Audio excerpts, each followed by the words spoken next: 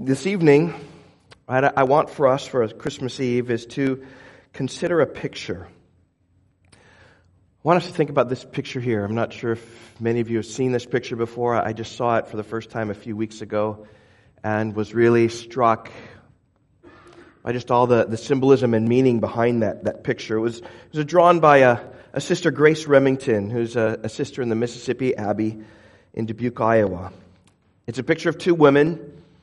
One's pregnant, and the other has really, really, really long hair. Do you know who they are? Who are these people? They're Eve and Mary. Exactly right. And really, in many ways, these two women here show and represent the Old Testament meeting the New Testament. Eve stands as a representative of the Old Testament saints who are longing for the Messiah to come, who are saying, "Oh come, Emmanuel." And she finally gets to see the coming of the Messiah there in the womb of Mary. You know, it reminds me of what took place on the Mount of Transfiguration. You remember when Jesus went up on the mount with three of his closest disciples, Peter and James and John, and all of a sudden his skin changed. It began to glow white, bright raiment. And on that mountain, as he was being transformed, two characters appeared with him, Moses and Elijah. And they actually were talking with Jesus. And they were talking with Jesus about his exodus. That is his going out from the world. His leaving the earth. And the way he was doing that was through his crucifixion and dying for our sins. It was everything that they were waiting for. And Moses and Elijah, prominent figures of the Old Testament, had their opportunity to see firsthand their coming redemption with their own eyes. And that's what we see in this picture. We see the Old Testament meeting the New Testament. We see Eve, long after her sin, with her hair totally grown long, having the opportunity to see her coming redemption. Now, of course, unlike the Mount of Transfiguration, this is not reality. Eve and Mary never met. In reality, they lived thousands of years apart. Eve lived long ago in the Garden of Eden, and Mary, of course, lived during the days of Jesus, giving birth to Jesus. It's a child in her womb. But this is a nice symbolic picture of the meaning of for us this Christmas Eve. And what I love about this picture is it brings the whole Bible into view. On the one hand, you have Eve, the one who lived on the planet when it was only 6 days old. And you also see the turning point of history, Mary, and Jesus in the womb, and Jesus coming to die on the cross for our sins. And Mary was there to see it. And finally, you have an allusion to the end time with when Satan, the serpent of old, is finally defeated. It spans biblical history. From the days of the Garden of Eden to the days of Jesus to the end of time. This comes right in line with what we've been looking at this Christmas season at Rock Valley Bible Church. I've been preaching a series of sermons entitled, O come, Emmanuel. And in those sermons, my burden has been to show you that throughout all the biblical history, there's always been this cry of the people of God that says, "Oh God, come." That's what Emmanuel means. It means God with us. Oh God, come and be with us. From the Garden of Eden to Moses and the prophets, throughout all the history of Israel, all the Old Testament has been crying, O come, Emmanuel. The days of Moses, of course, they were in slavery. And they cried out to God for deliverance from the hands of the Egyptians. And throughout the history of Israel, this longing in the heart of the Jews has always been present. For this Savior to come and for this ultimate King to rule over them. And the judges, all of them who saved them. And all the kings who ruled over them, none of them were quite what Israel was looking for, but they're mere shadows of the one who was to come. Emmanuel, God is with us, and the prophets are constantly pointing us to this day. When the Lord himself will come and be among us, as Isaiah 40 says, "Behold your God.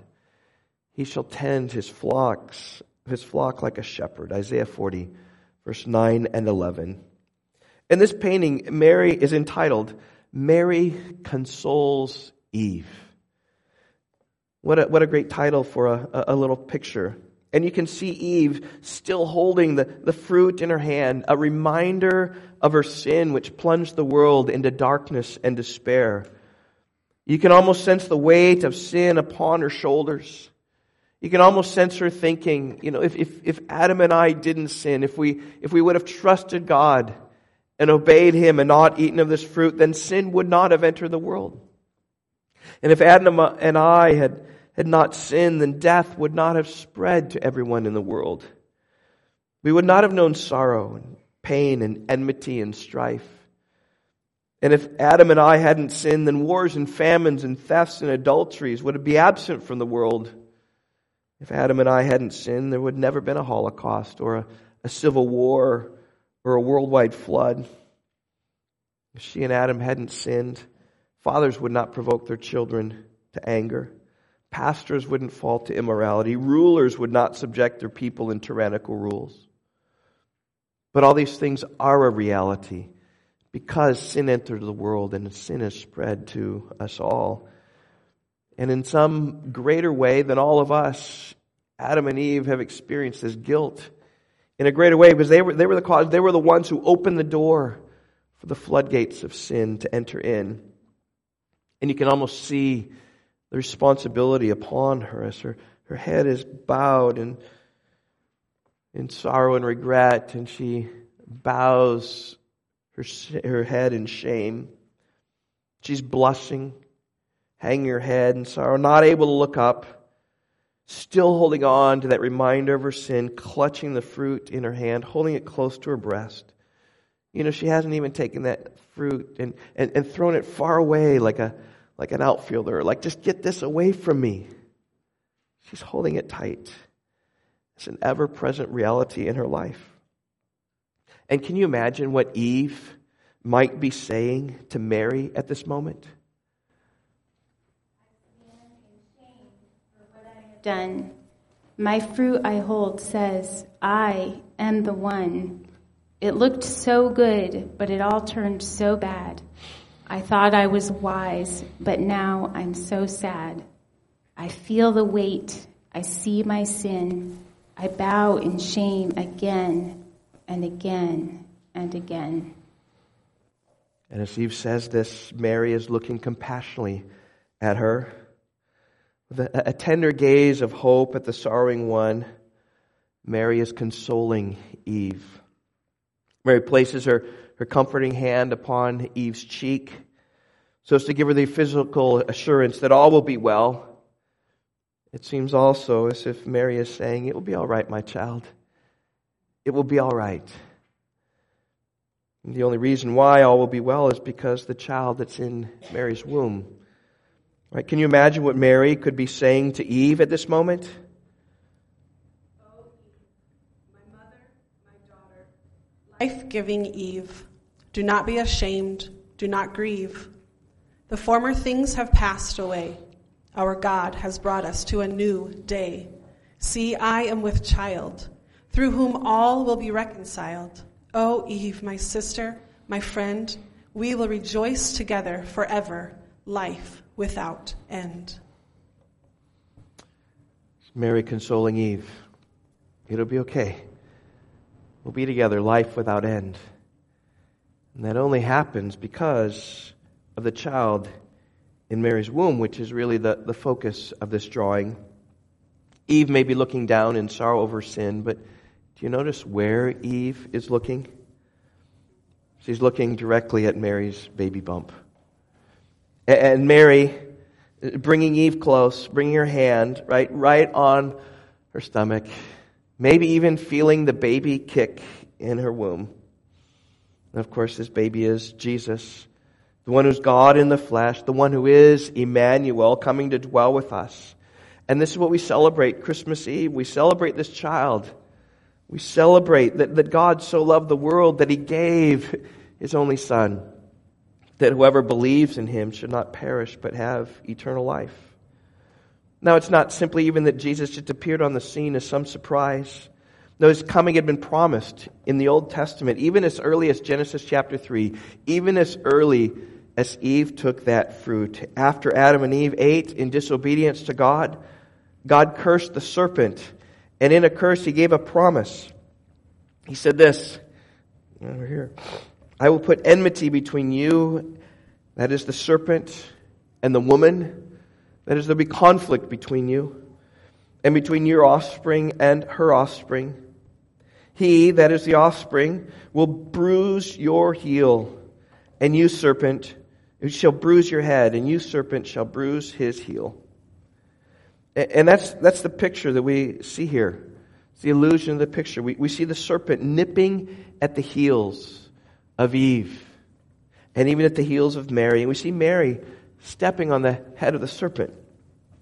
This is really the only thing I don't like about the picture. It wasn't Mary that defeated the serpent of old. It was Jesus, the baby in the womb who would grow and become a prophet and challenge the religious leaders of the day in their hypocrisy. And in their hypocrisy, they put him to death through a faulty trial, crucified him on a cross for all of our sins. But by his resurrection, he renders Satan powerless. And so Jesus, for sure, is the one who came to crush the serpent's head, not Mary as the picture depicts. And then again, this picture isn't trying to be real in everything. It shows well enough in a symbolic way that the serpent's days are numbered.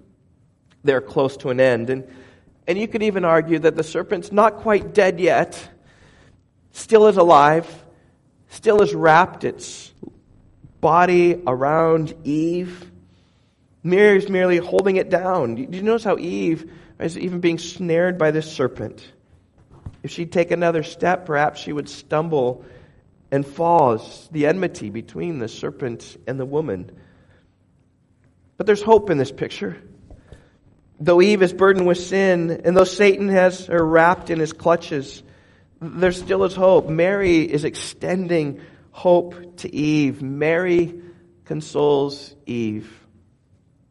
Now, not because of what Mary will do, or not because just some good fortunes will turn out okay, not because time will heal all problems, but because of what this child will do. This baby will solve it all. This baby will be born.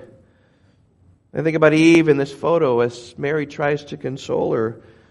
Maybe has some consolation, but it's all hope. It's hopeful thinking. It is in the future based upon promises of Mary's words. Now, Mary did have good words to stand on. In fact, if you remember when Mary was impregnated by the Holy Spirit and Joseph thought about putting her away, an angel came to Joseph and told him, "Joseph, son of David, do not fear to take Mary as your wife, for that which is conceived in her is from the Holy Spirit. She will bear a son, and you shall call his name," help me, "Jesus, for he will save his people from their sins." So Joseph surely told that to Mary, and Mary knew that this was a miraculous child, and knew that this child would be named Jesus, which means Yeshua, which means Savior, and that this is the one who's going to save us from our sins. And Mary knew that by promise, but we today know it by fact and reality. We have seen the promise fulfilled in the Scriptures. We have read of how this baby Jesus grows up to be a mighty prophet. Everything the Scripture prophesied of him to be true was. He healed our diseases. He taught us the way to heaven. He died for our sins to bring us there. And that is our hope. That's our hope this Christmas Eve evening. Children may have hope about presents that they're going to receive. We may have hope about experiencing time with family and joy with children. But our hope ultimately is what Mary's trying to say to Eve. A hope is in this child. And you may be here tonight feeling a bit like Eve. Feeling like your sin is great. Feeling like you have no hope. Feeling like Satan has wrapped his tail around you. Well, hear this. You're in a perfect spot then to receive some consolation. The consolation from Mary, the consolation from God, the consolation from Jesus. And this Christmas Eve, may you find hope in the baby that we worship and celebrate this evening. Jesus said, "Come to me, all who labor and are heavy laden, and I will give you rest. Take my yoke upon you and learn from me, for I am gentle and lowly in heart, and you will find rest for your souls. For my yoke is easy and my burden is light." So the message this Christmas Eve really is, as we think and contemplate God coming into the world in a baby, that Jesus is the one ultimately who can console us. He's the one who can save us from our sins. So come to Jesus and let Him console you. Let's pray. Oh, Father, I pray that this picture might ring in our minds tonight and even tomorrow as we reflect upon Jesus being born of a woman, born under the law, that He might redeem those who are under the law, that we might receive the adoption of sons.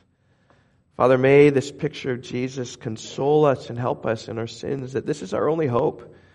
It's in Christ and Him crucified. Jesus died on the cross for our sins, but it all begins here on Christmas Eve, the night in which Jesus was born. And I pray, God, for any here tonight who are in need of consolation as Eve was, may they receive the consolation of Jesus even tonight. God, that this Christmas would be a different Christmas than ever before. We pray in Jesus' name. Amen.